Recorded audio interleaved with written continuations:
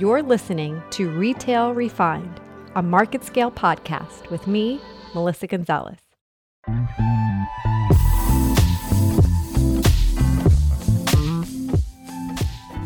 Hello, I am Melissa Gonzalez, CEO and founder of the Lioness Group and principal at MG2. I'm here this morning for Retail with Melissa, another conversation about retail technology. Here with us today is David Sykes. He leads Klarna USA. He is head of USA for them, and Klarna is one of Europe's largest banks offering direct payments, pay after delivery options, and installment payments all in one-click purchase experience for customers. Previously, David was the Chief Operating Officer at QuadPay, another payment platform, as well as International General Manager for Crown Resorts. He has more than 10 years experience in senior executive roles across a range of industries, including online payments, gaming, entertainment, sports, and law. Before entering the payments industry, David split his time between one of Australia's largest private family offices and their major investment, one of Asia's most successfully integrated resort companies. So he is definitely somebody we are excited to hear from. And now that I've introduced David, hello, David. Hi, Melissa. Thanks for having me. Yes, we're excited to talk. So David, why don't you go ahead and introduce the audience to Klarna? Yeah, sure. So Klarna is a fintech out of Europe, founded in Sweden about 15 years ago. Over the past 15 years, Klarna has grown to be Europe's highest valued private fintech. We work with about 200,000 retailers around the world. We have about 85 million shoppers who use the platform. And here in the US, we're growing very quickly as well. So we have about 7 million customers and we work with about 4,000 retailers, including a lot of very prominent US retailers like H&M, ASOS, Abercrombie, Bose. In short, we partner with merchants and we give their customers the opportunity to have a more flexible range of payment options. Great. So it's interesting that you have such a wide range. You talked about some of the retailers, but what are the sectors within retail that you focus? Yeah, so you sure. said fashion, and what else? We're strongest in fashion. So if you look at our 200,000 retailers, the overwhelming majority would be in what I'll describe as fashion, apparel, footwear, cosmetics. And globally, we work with brands like Nike and Adidas and Sephora, for example. However, we're also live with a bunch of other retailers in other categories. So we work with the Booking.coms of the world, the Expedias of the world. So we're big in travel and ticketing. We're big in what I'll describe as homeware. Basically, every category, we would have some sort of a footprint in it, but it's clearly fashion and apparel that's sort of like our biggest vertical by far. What do you think drives these brands to use Klarna? Is it a certain price point threshold where it kind of becomes a little bit more of a need, especially, and I'd love to talk a little bit about kind of the target consumer too, and why they turn to Klarna versus say credit cards. So I know those are two questions, but maybe we could start first with kind of like, is there kind of a price range or threshold where Klarna seems to be kind of a solution that's helping grow their business? Yeah, sure. Look, I think what's interesting is when you think about, buy now, pay later services, you instantly think about higher ticket items and spreading them over, very long periods of time. So what I'll describe as sort of traditional financing, you used to walk into a mattress firm and you would split that mattress over, 12, 18 months, whatever it might be. I think what's interesting is when we look at the consumers who use our products, they're overwhelmingly using them for everyday purchases. So average order value through our platform is only $150. And I think the unifying sort of characteristic of a customer who's using Klarna is the fact that they haven't embraced a credit card. So the overwhelming majority of transactions on our platform on any given day are actually young people using a debit card. So they utilize our services not necessarily for the very aspirational $1,000 handbags. In fact, it could be the $200 pair of jeans. But what we see is the reason they gravitate towards solutions like ours is they don't have credit cards. They haven't embraced credit cards to the same, extent as older generations. And so, the flip side of that is brands work with us because they see this as a very attractive segment of the market to engage with.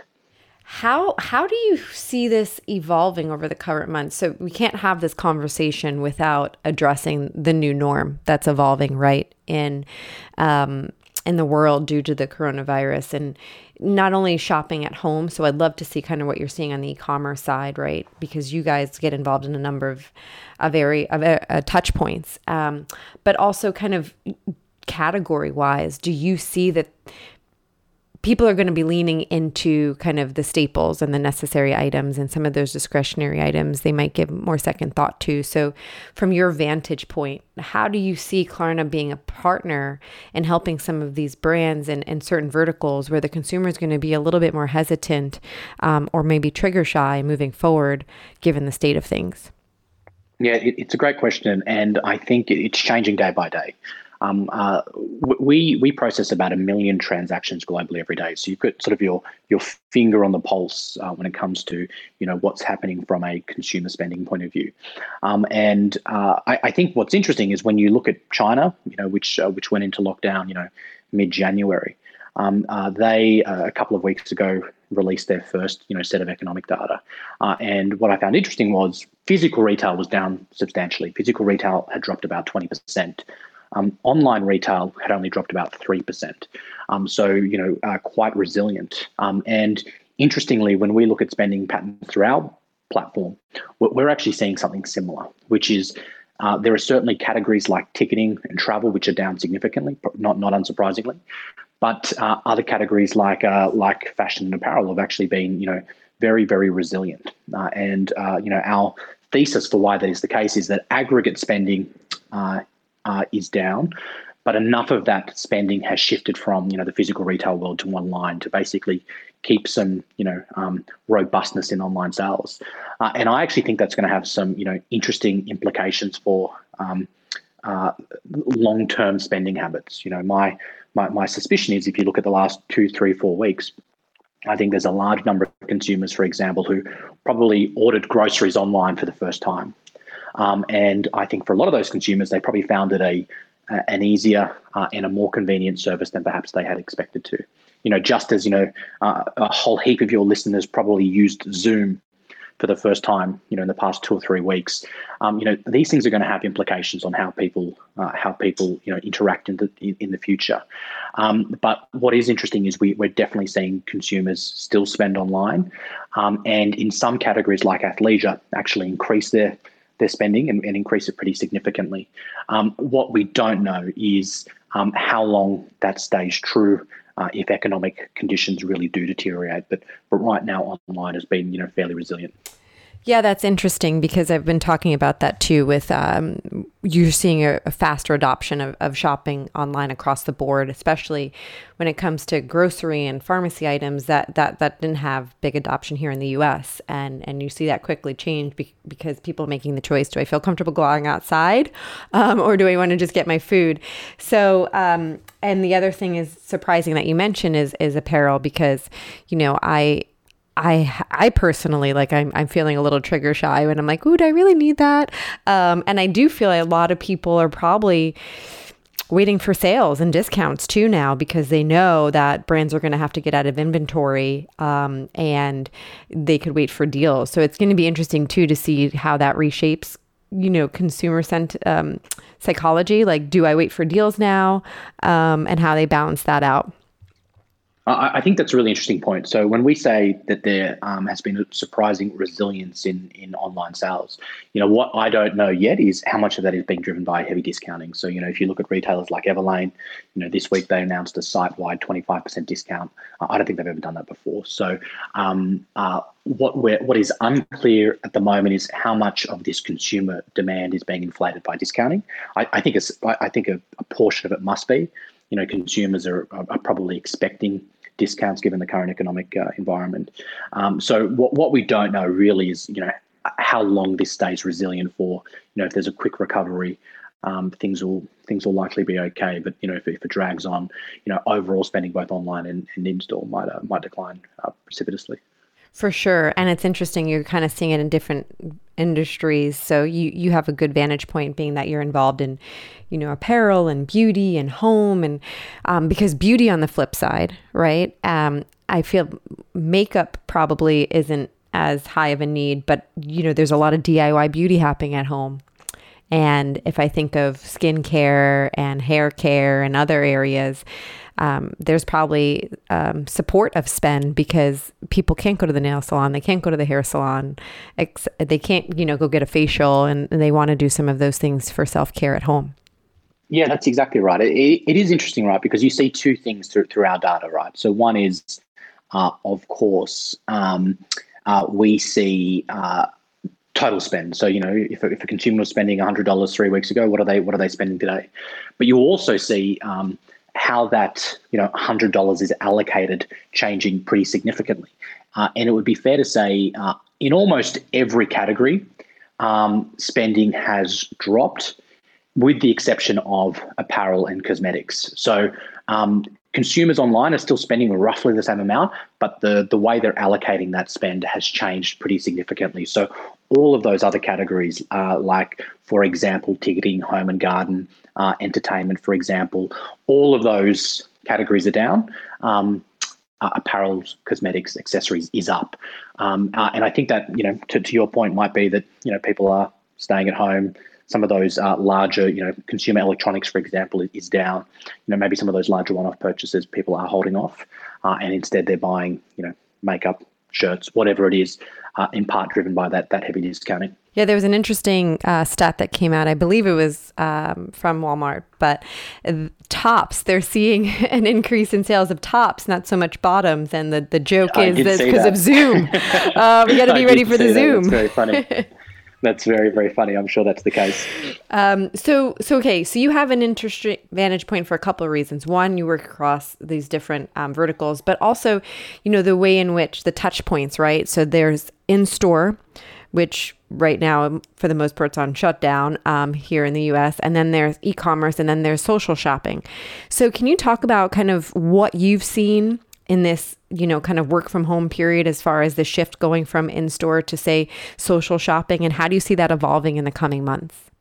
Yeah, it's interesting. Look, I think a lot of retailers are going to use this period of, basically the physical stores not being opened to actually, accelerate plans that they had around, point of sale in store. So, we have already heard anecdotally about larger retailers that were prioritizing solutions like Alipay, for example, prioritizing instead offering a buy now, pay later solution at the point of sale. And the reason for that being, an expectation that tourism isn't going to pick back up as quickly as, domestic spending will. So I think a lot of retailers are actually using the fact that people aren't in stores to really think about what is the strategic, priorities that they have for point of sale and for the physical retail experience.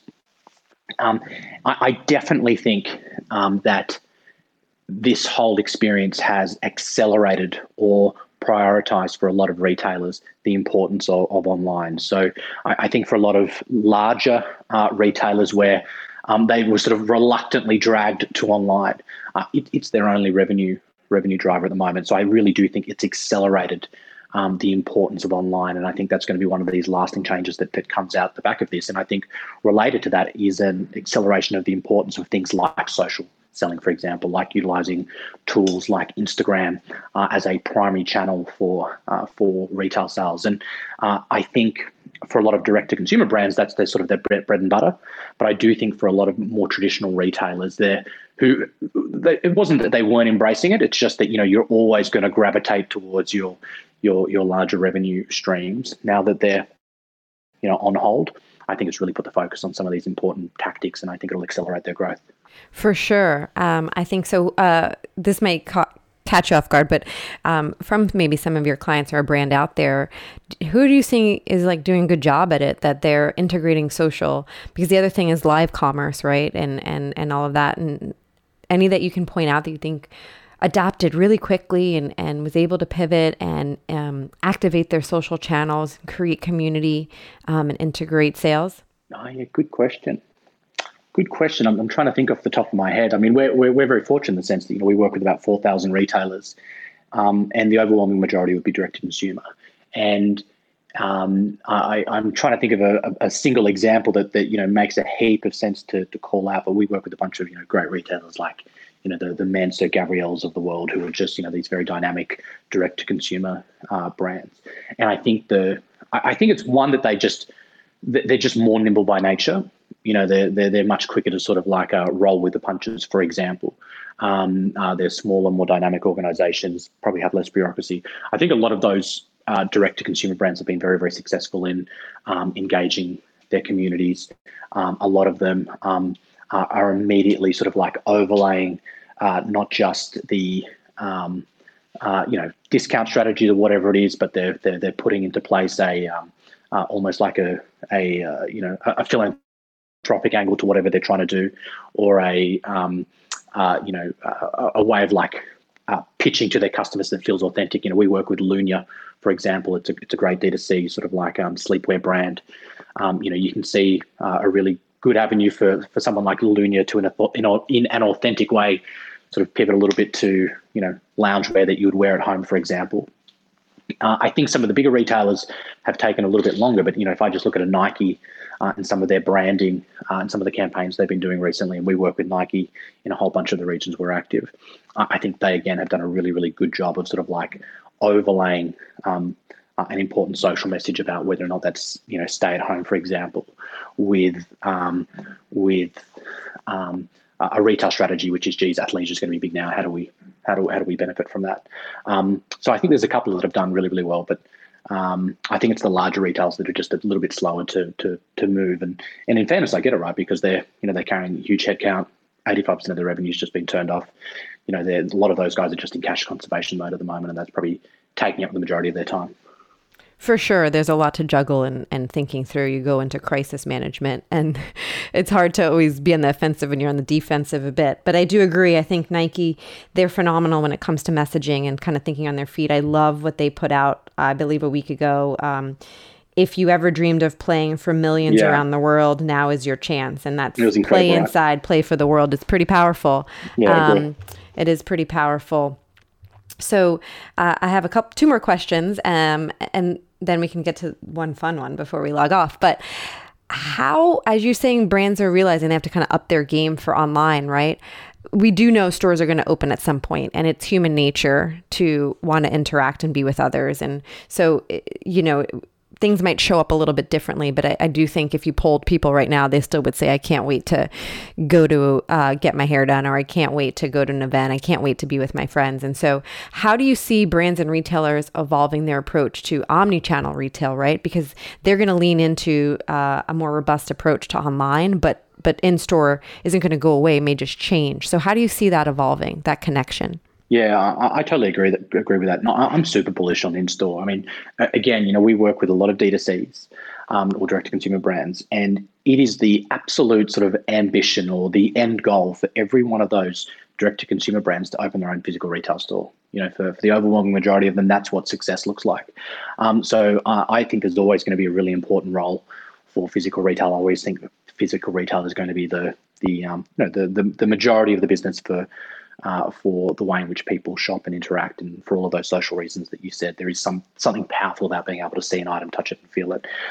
In terms of what the implications are for retailers, there's not a retailer that we speak to today that doesn't realize the importance of a unified experience for a customer. And I think for a whole heap of reasons, many of them technical and many of them, just purely due to legacy systems, the experience for a customer online is very, very commonly different to the experience for a customer in store. If you send a package back, you can get a refund to a credit card.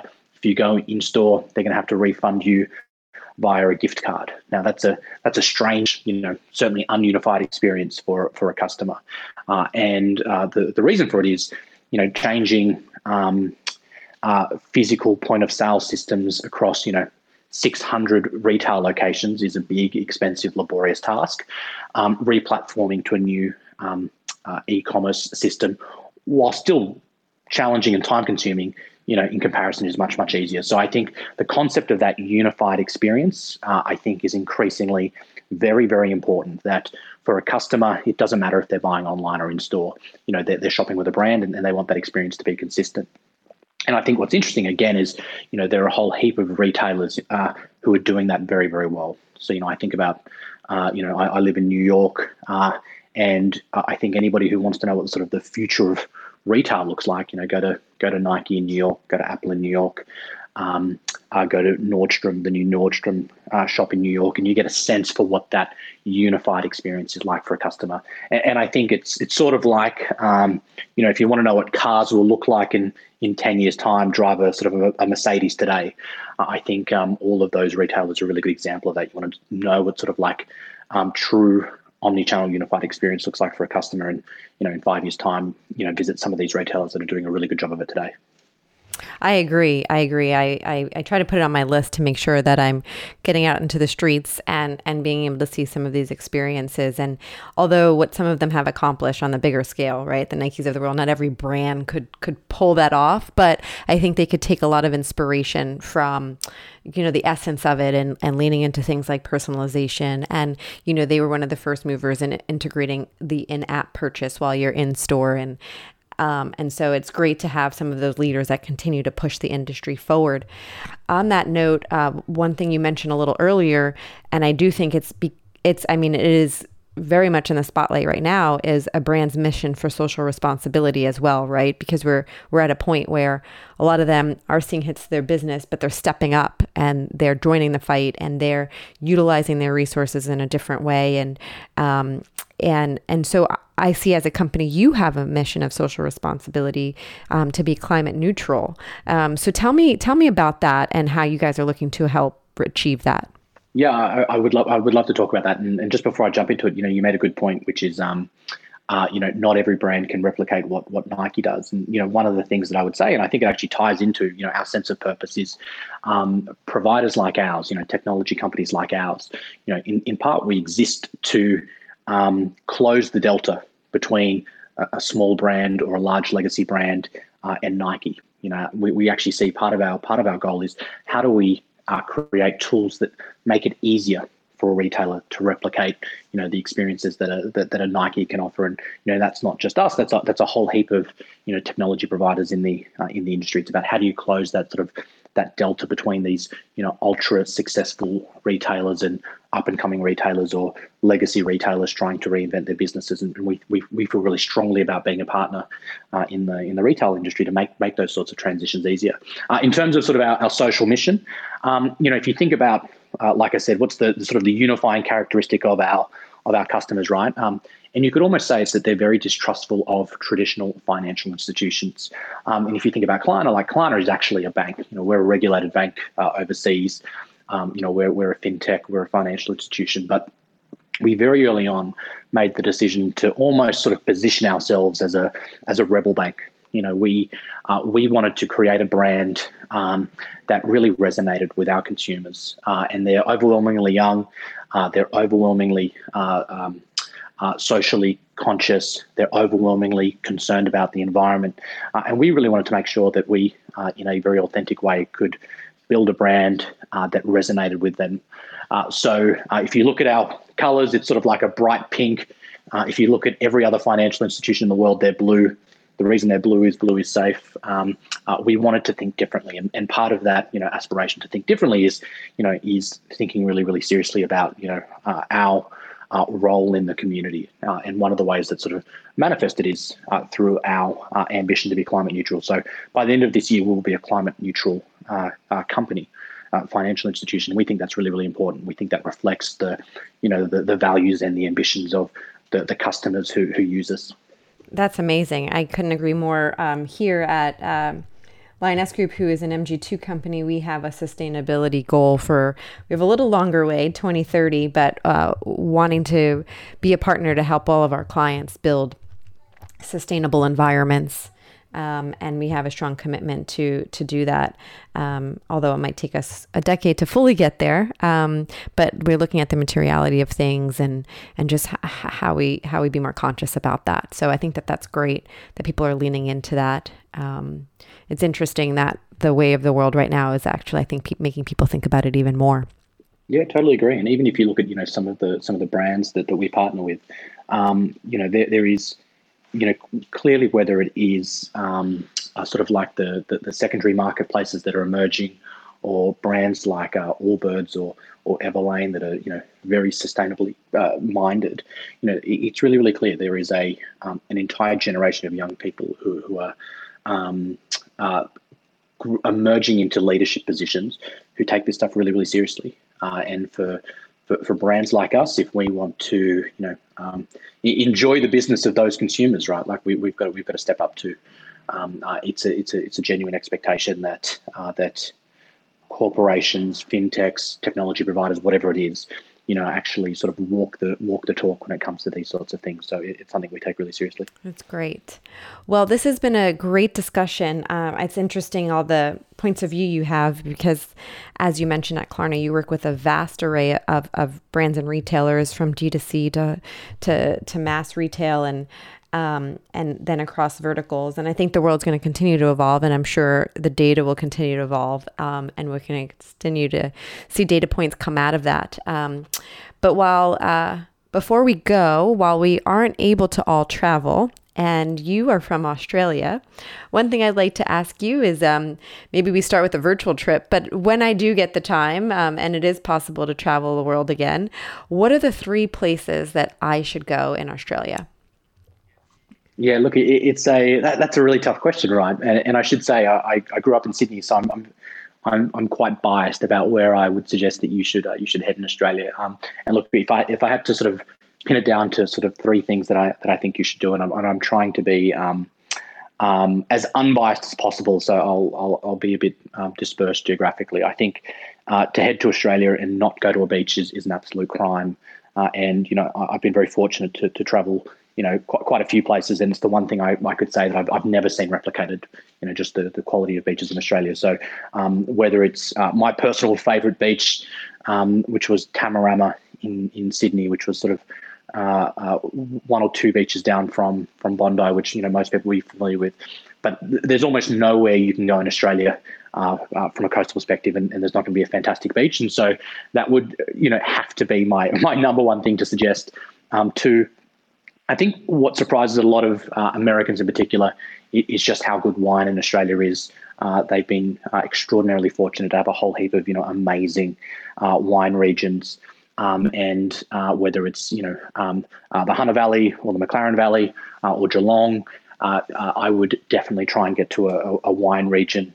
A whole heap of great wine regions in South Australia, for example, some great wine regions in WA, but Australia does have some of the best wine in the world and some of the best wine regions. So that would sort of be number 2, because it'll also give you a really different flavour for Australia. And number 3, and it is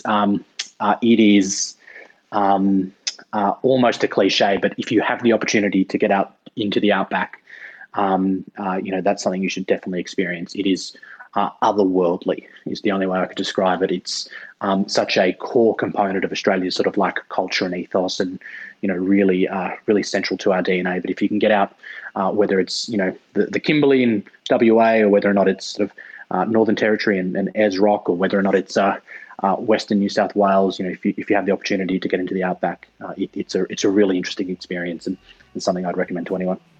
Well, there you have it. I mean, I have my itinerary set. I'm going to go to the beach. I'm going to drink some wine. I'm going to go to the outback. Maybe meet a kangaroo. I'm not sure. Exactly. Exactly. But that sounds good. I think we all need some inspiration right now, because travel will pick up again. And I think we could all kind of make some exciting agendas for the future. Yeah, 100%. David, it was great having you. Again, this is David Sykes. He's the head of US for Klarna, one of Europe's largest banks offering direct payments. This is a very insightful conversation of the way of not only the world today, but how we see it to continue to evolve in retail. So thank you for joining us, and we'll talk again soon. Thanks for having me, Melissa. Have a great day, okay?